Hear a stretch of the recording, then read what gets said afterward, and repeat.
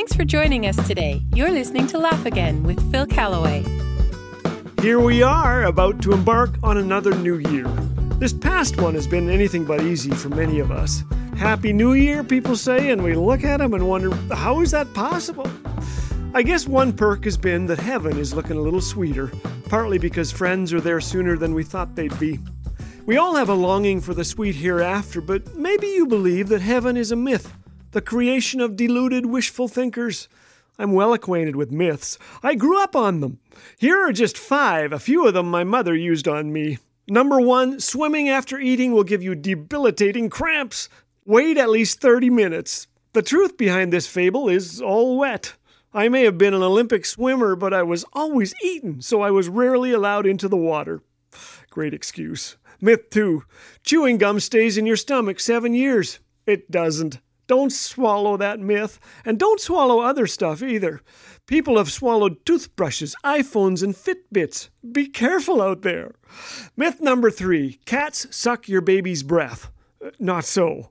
You'll still want to monitor pets around your infant, but your cat should be perfectly okay. I'm not kidding. Myth 4, eating carrots will give you better eyesight. It's not true. This was the argument used to get me to drink carrot juice and eat carrot cake, which just isn't right. What's next? Beet cake? Garlic pie? Asparagus crisp? Myth number 5. We eat 8 spiders a year while we sleep. Arachnophobics sleep in peace. Don't swallow this myth, it'll drive you up the wall. You know, many of us have swallowed myths about heaven. Some think it's going to be Morgan Freeman in a white room. It won't. Movies like Heaven Can Wait and Bruce Almighty may entertain, but they teach us little about the afterlife. Here are 2 myths too many have swallowed. Number 1, heaven will be boring. TV ads about cheese and cartoons of saints floating on clouds strumming harps have helped cement this myth in our minds. And let me be honest, I've never been wild about the harp. I have no harp albums, so how can I avoid boredom in heaven? Mark Twain said, "Go to heaven for the climate, hell for the company." Wow.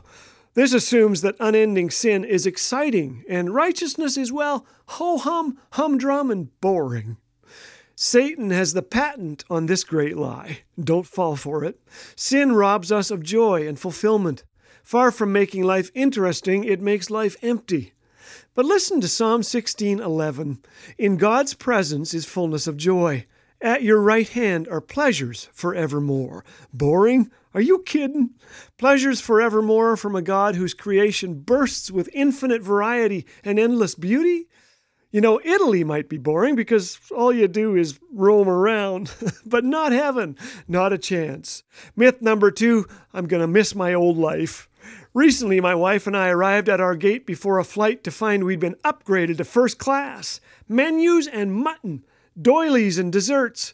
We discovered there are just 2 classes, first class and no class. Never once did my wife say, "I sure missed the back seat right by the washroom." This doesn't come close to describing our breathtaking upgrade to heaven. What a hope is ours this new year. Heaven will far surpass all bucket lists ever compiled. Revelation 21:4 says God will wipe every tear from our eyes. There will be no more death or sorrow or crying or pain. All these things are gone forever. The very best is yet to come. That comes as mighty good news right about now. Happy New Year.